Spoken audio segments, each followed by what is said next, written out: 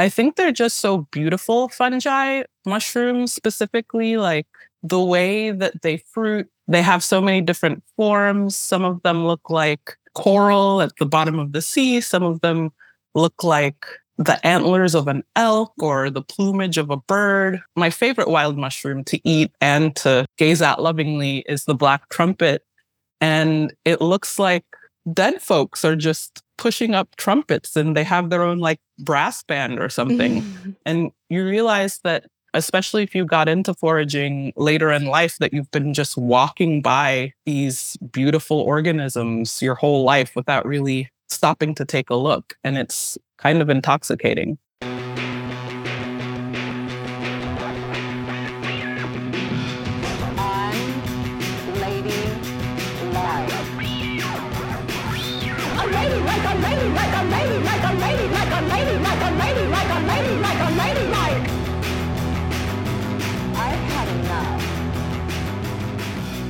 This is Unladylike. I'm Kristen.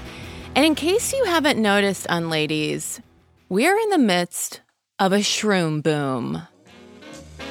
Mushrooms pickled, mushrooms raw, and delicious they are too. Mushrooms topped with almost as many fillings as the hostess's imagination will allow. And mushroom dips, they're just another variation. The Romans had their own theory on the popularity of mushrooms. They believed they stimulated strength and virility, reserving them exclusively for the Caesars and the army. Other citizens caught eating them were liable to be executed. Now, that shouldn't worry anyone who's caught up with the 20th century party spirit. Mushrooms in hot brandy. Excuse me while I just savor the thought. Edible mushrooms didn't make their way into American kitchens until the late 1800s. Prior to that, they were often considered too mysterious, even witchy. But in 1898, you have magazines like Good Housekeeping reporting, fads have their day in foods as well as in other things. The mushroom fad is now on. To which I say, with all due respect, 1898 Good Housekeeping, the mushroom fad now is on.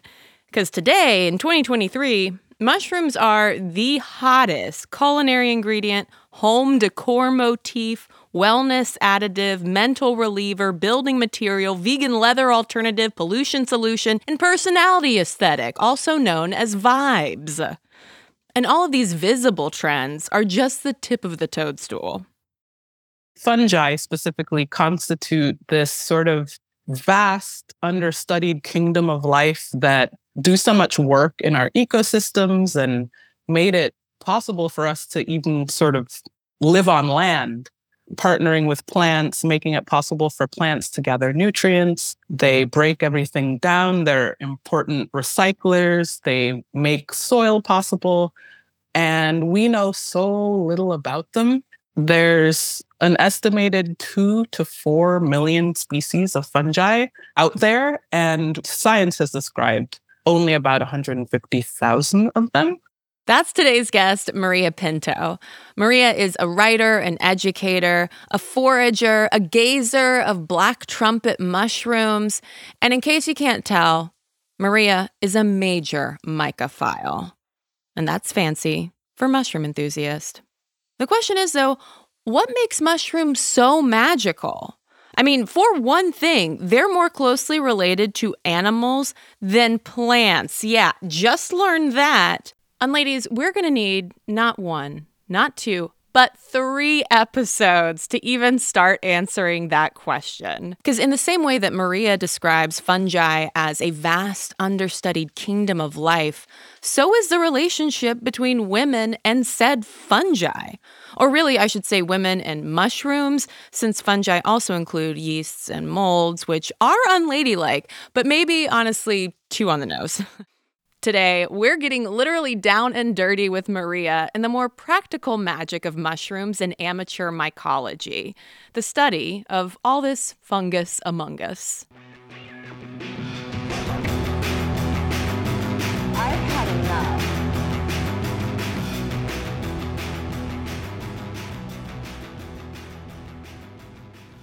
When I was growing up, I lived on a couple of farms briefly. one in Jamaica and one in South Florida. I was a bit of a swamp rat growing up, running around. Then got kind of disconnected from that life when our family moved to the suburbs, when it was all controlled, you know. But then in college, I started going on plant walks and things like that with the anarchist kids. It was really cool to just be able to pluck things directly from the ground that I hadn't even farmed. Felt like cheating, but I didn't really fall completely in love with plants. They're not as sexy, I don't think, as fungi. They're less mysterious. So it was when a Polish friend of mine who grew up with mushroom hunting as a sort of national pastime. You go, you know, with your family to the forest in Poland to go hunt mushrooms. She, in a nearby suburb, would have these parties where she'd just give away pounds and pounds of hen of the woods mushrooms. And each fruiting body of this fungus is extremely impressive. It's very beautiful, but it's also incredibly delicious. And it was the most delicious mushroom I'd ever tasted. So that got me thinking, like, wow, this is just free gourmet food on the ground, like in the woods. If you know where to find them, they're just there. So I started to, you know, do a little bit of self-directed study, and I joined all of the online fora, and I joined the Mycological Society. And when I realized that I liked even the ones that you couldn't eat, that's when I knew that I was in trouble. What exactly is mushroom foraging, and like, are you explicitly looking for edible ones? Yeah. So the foraging side of it is definitely what got me interested, but it's not what kept me there. But foraging for edibles is a lot of fun, and it's a way to sort of interact with the seasons in a way that modern life has maybe divorced us from. There are several ways to really go on a hunt for mushrooms. You can be going specifically because you want to find dinner, or you can just want to commune a little bit with nature and look a little bit more closely at the ground. When you were out in nature on these walks, where and how are you looking for mushrooms? This past week, as a for instance, I've gone on 3 mushroom hunts with 3 different friends of mine. I'm lucky enough to live very close to a beautiful woodland, something like 700 acres, I want to say. wow. There are several entrances nearby, and the closest to my home is the one that I go at least 3 times a week during peak mushroom season, which is autumn. I get on the trail. I like to say that I try to attain mushroom speed pretty quickly. And that's just really slowing down and being willing to stop and really look at the ground for a long time. Several species of mushrooms that are edible grow on the stumps of trees and on fallen logs and things like that. But a lot of the interesting stuff is coming directly from the earth. So you want to really slow down, be willing to get on your knees if you need to. A couple of my favorite mushrooms to search for in the summer are cordyceps mushrooms that grow locally and grow from moth pupae. So you're not going to find those if you're sort of rushing by. We're mostly focused on the ground and looking up occasionally to see if something's fruiting from the bark of a tree. That kind of hunt, I often need some sort of external reminder that the outside world exists. Because you can go for hours and hours and hours and just keep finding things. And it really puts you in touch with other critters as well. You start to notice the snakes, the spiders, and other creepy crawlies, other misunderstood organisms as well. And sometimes it takes your partner calling and saying, "Are you all right in there?" for you to exit the woods.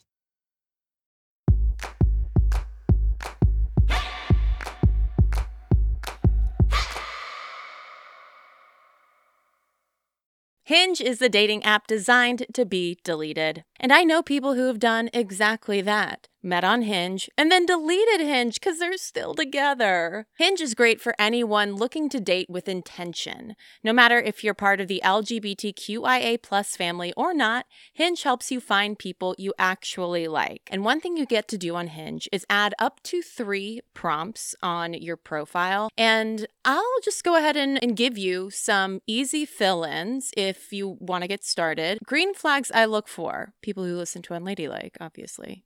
This year, I really want to listen to more Unladylike. And for number 3, unusual skills. I can quote the Unladylike podcast end credits from memory. And listen up, bisexual and queer unladies. Hinge has just launched their new bisexual preferences that will allow you to customize preferences for age and height across different genders, making it easier to find what you're looking for and go on great dates. We all deserve to have more control over our dating experience, so download Hinge and find someone worth deleting the app for. When you need mealtime inspiration, it's worth shopping Kroger, where you'll find over 30,000 mouth-watering choices that excite your inner foodie. And no matter what tasty choice you make, you'll enjoy our everyday low prices, plus extra ways to save, like digital coupons worth over $600 each week. You can also save up to $1 off per gallon at the pump with fuel points. More savings and more inspiring flavors make shopping Kroger worth it every time. Kroger, fresh for everyone. Fuel restrictions apply.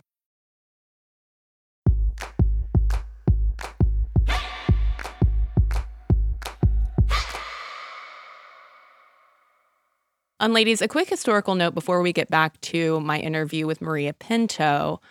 In the late 1800s, as edible mushrooms are starting to catch on a bit more in American kitchens, wild mushroom foraging also became something of a fad.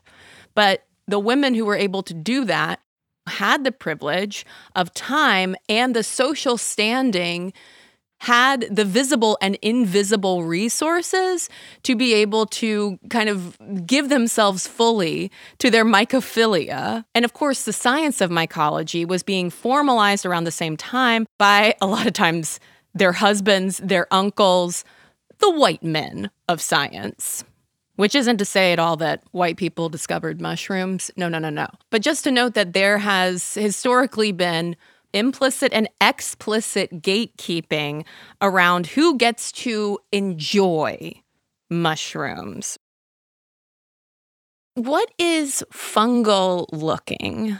Yeah, so it's a phrase I made up to describe the sort of attention that is required of you to really start to notice all the different types of fungi and other organisms that might be in your area. It's also a mode of going into a situation without knowing that you have the answers, which is a kind of humility that mushroom hunting has hopefully taught me.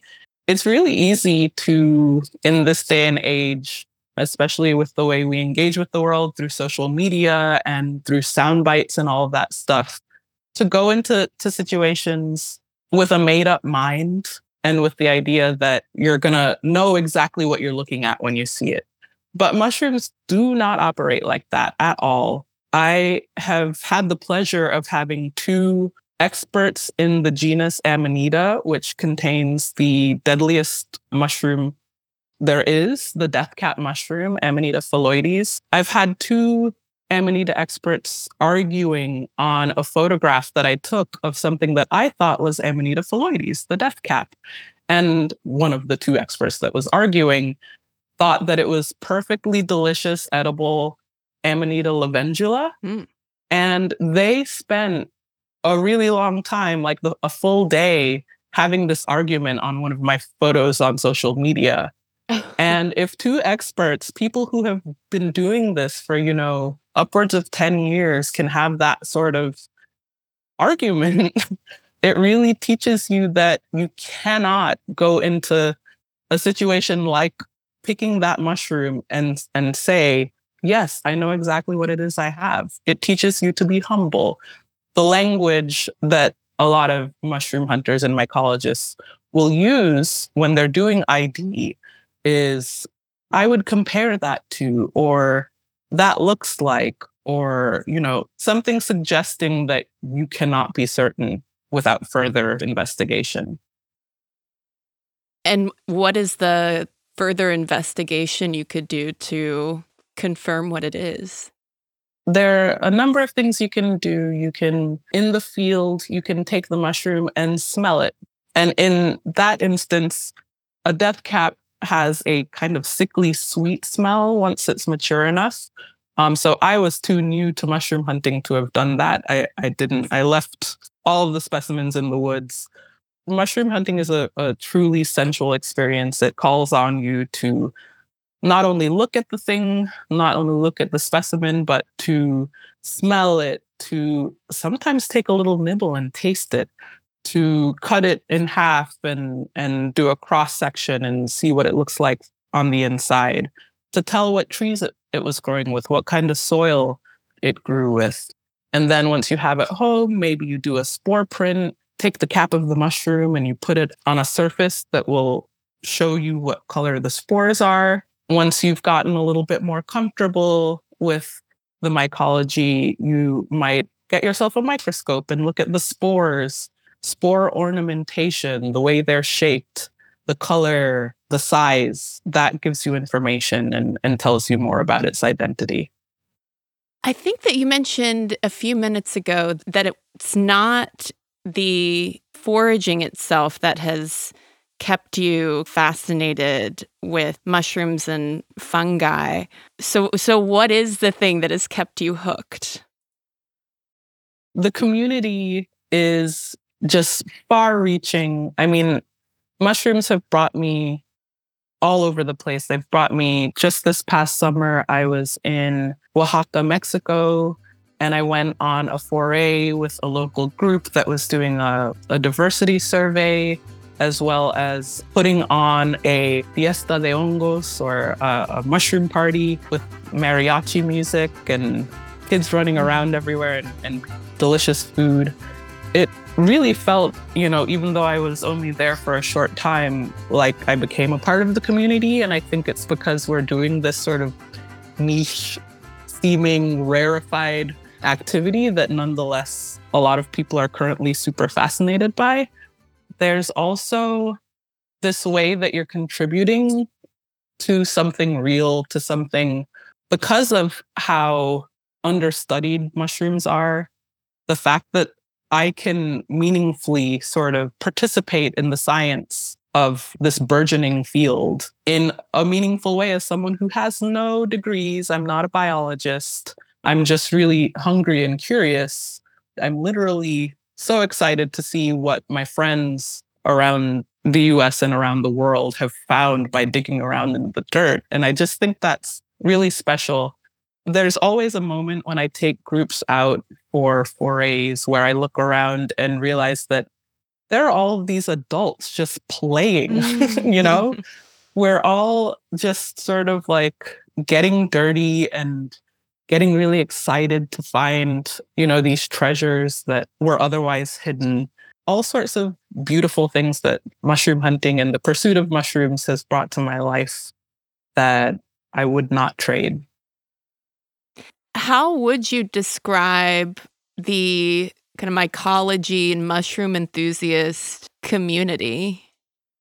It is very varied. I started off in this really weird way that I think is normal in this day and age, but just joining all of these online groups where we'd post our mushroom finds and try to get some identifications, and which resulted in befriending strangers from around the world, essentially. And in that community, I think there's an emphasis on the science aspect as well as the culinary aspect. But there are all these sort of arguments that it was strange to be a part of as a non-scientist. Debates about whether we use the Latin binomial, the botanical Latin, to describe the mushrooms that we find versus the common names, which are more, it's just a more sort of like egalitarian way of going about it. But then going on forays with folks in my area who are a lot more casual, who are doing it mostly because they like the culinary aspect of mushroom hunting. A lot more welcoming. Just when I was in Telluride for the biggest mushroom festival, definitely in the US. And West Coast mushroom hunters and people in the Rocky Mountains are so much more laid back than East Coast mushroom hunters, for instance. In my experience, there's just sort of a different approach to being in the woods. We, spread out and we're excited about what we saw. If we could pin a name on it immediately, that was cool, but it wasn't as competitive as I've seen it get. It's been interesting to just meet different people. I would say that maybe some of the most fun I've had in the woods was in Oaxaca at that fiesta, because I mean, what's better than starting a mushroom hunt with a mariachi band? Like, I've never seen the likes of that. From your perspective, is there a barrier to entry? If there was a barrier, I ignored it. I just sort of stormed past it. I think that I know that there are folks that I've spoken to who didn't necessarily want to join the Mycological Society because they saw a group of, elder white folks, and that didn't necessarily speak to them as a place where they would be welcomed. I tend to do my best to ignore stuff like that if I'm passionate, but I absolutely understand why you wouldn't want to step into a room where there aren't folks who necessarily look like you.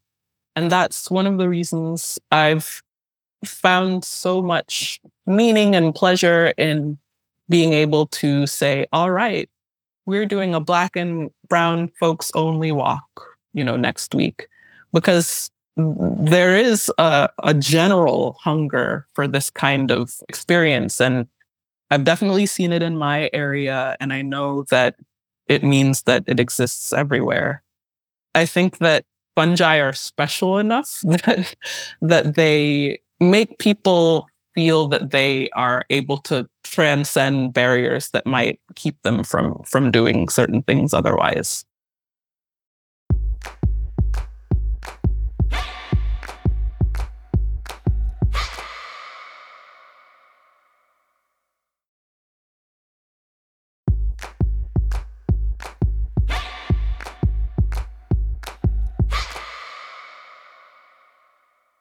Everyone should drop what they're doing, and in the great immortal words of Gary Linkoff, may he rest in peace, just start studying mushrooms.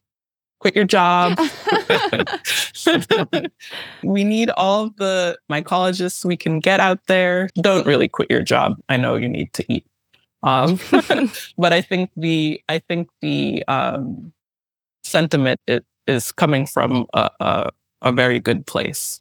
There was a 2020 interview that you did with WBUR, and you said, Black and brown femmes especially need to get out here and see what the woods have gifted us. Tell me about that. And does it connect back at all to fungal looking? Yeah. Yes, absolutely. I think that because of the way, especially this region, I'll speak to this region specifically. I've been thinking a lot lately about redlining and what it has meant for isolating certain communities away from green spaces, and literally Black and brown communities in my city are heating at a different rate. Like, it's literally hotter there because there's less tree canopy, because of environmental racism, because Boston is one of the most segregated cities in America. There are all sorts of ways that you see the legacy of redlining being enacted in who gets, their fair share of natural resources, et cetera. So that, combined with the fact that there are all of these anti-foraging laws that have their origin in really racist ideology, this very paternalistic idea of who gets to really interface with the land. If you own acres of property, you can do what you want. But if you live in the city and you happen to live near a park, good luck to you. And I think this idea that I touched on earlier of folks not necessarily feeling as welcome in spaces where people don't look like them, I think that absolutely has its roots in the fact that you're less likely to see forays being held in urban areas, which is wild because fungal diversity in urban parks is wonderful. It's like there are so many beautiful mushrooms growing in a place like Franklin Park, which is, in a Black area of Boston. But because of that alienation, because of the sort of historic, I guess, association of looking for your own food as this, oh, well, you can't afford to buy quality ingredients at the grocery store, so you're rooting around in the dirt. There are all sorts of weird associations and all sorts of rabbit holes that, this line of inquiry can take you down. But the bottom line is a lot of the reasons that Black and brown folks might feel disconnected from nature or from the natural areas where they live is by design. It's rooted in racism often, and this idea that we don't belong in the outdoors, and you see things like birders getting the cops called on them. And it's exciting this time to watch just folks realizing, actually, we've always had a connection to this land. We've always understood it. Sometimes, a lot of times, better than colonizers or the descendants of colonizers have. So it feels like a reclamation, and it feels like it's more important now than ever for folks to feel connected with the land that they live with and the land that supports them, and to maybe take out some of the middleman. I know we can't do it on a large enough scale to feed everyone, but the idea of getting out there and slowing down and letting nature work its magic, letting it, slow your breathing and remind you that you are a part of it, you are not separate from nature, is so important for people who look like me, I think, to just reconnect with. How have mushrooms changed you? Yeah, that's a great question. I've lived in the greater Boston area for about 20 years now. And for some reason, despite the fact that it is prohibitively expensive to live here, it is, like I said, one of the most segregated cities in the nation. And I think mushrooms have given me a home here because I started to exist differently when I connected with the seasons in a way that wasn't just, oh, winter's coming, I got to get the coats out of storage. Revisiting the same patch of land sort of obsessively, 3 times a week if you can, is the biggest reality check you can get. And to actually see what the actual land is doing from day to day, from season to season, has connected me more with this place and the people in it and the people who I want to know. For the first time in these past 6 to 7 years, I feel like I have a community, not just of people who like to hike, but of other organisms too. Like, I know the deer that live down the street, you know what I mean? Like, I have connected with this place in ways that I never could have dreamed of when I came up here for college. Mushrooms have given me a home in a weird way. They've given me a way to count the passage of time that isn't depressing. They've given me a community of like-minded people. They've changed the way I think about nutrition. What haven't they done is a simpler question, I think. Why do you think that mushroom enthusiasm, mycophilia, is really to make a really bad pun, mushrooming these days. Why do you think that is? I wonder if the sort of isolation of the ongoing pandemic has brought people outside a little bit more. And, you have things like the Netflix documentary, what is it, Fantastic Fungi. You have things like The Last of Us, which is mycophobic, but I gave a walk to a couple who watched The Last of Us and then wanted to go mushroom hunting. So clearly it's not, completely an averse reaction. I think that we're finally catching up to some of the more mycophilic regions of the world and realizing that there is so much to learn, not to flog the understudied aspect of kingdom fungi, but they're so neat and weird and beautiful, and there's something for everyone. There's medicine, there's food, there's science, there's the, opportunity to be dorky and look under a microscope. There's hanging out with your friends. I think that it's really cool that this set of organisms can encapsulate so many different ways of being in the world. And folks are starting to take notice for whatever reason.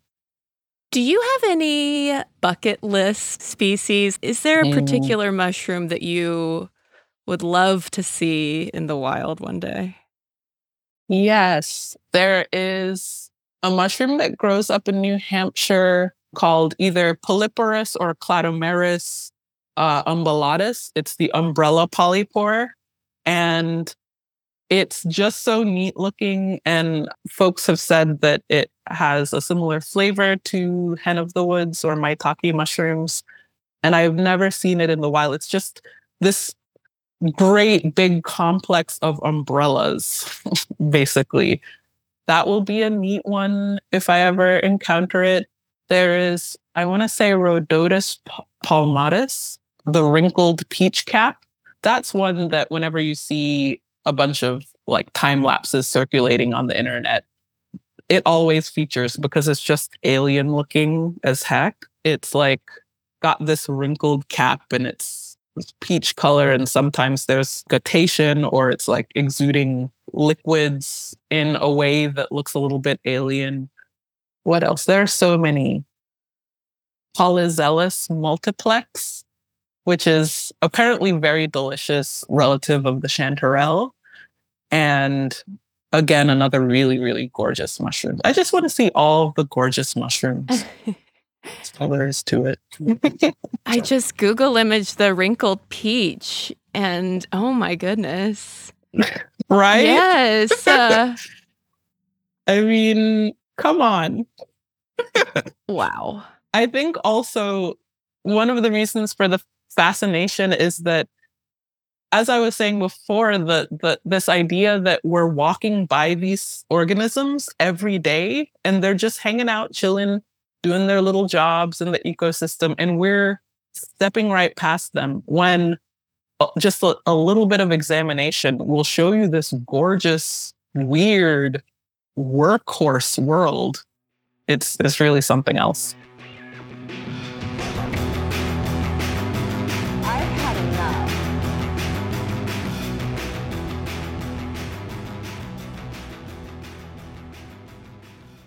Ladies, if you're mushroom curious, Maria recommends starting out with a good local or regional mushroom field guide so you can just learn what's in your area. You can also go online, see what folks are posting on any mushroom forums for where you live.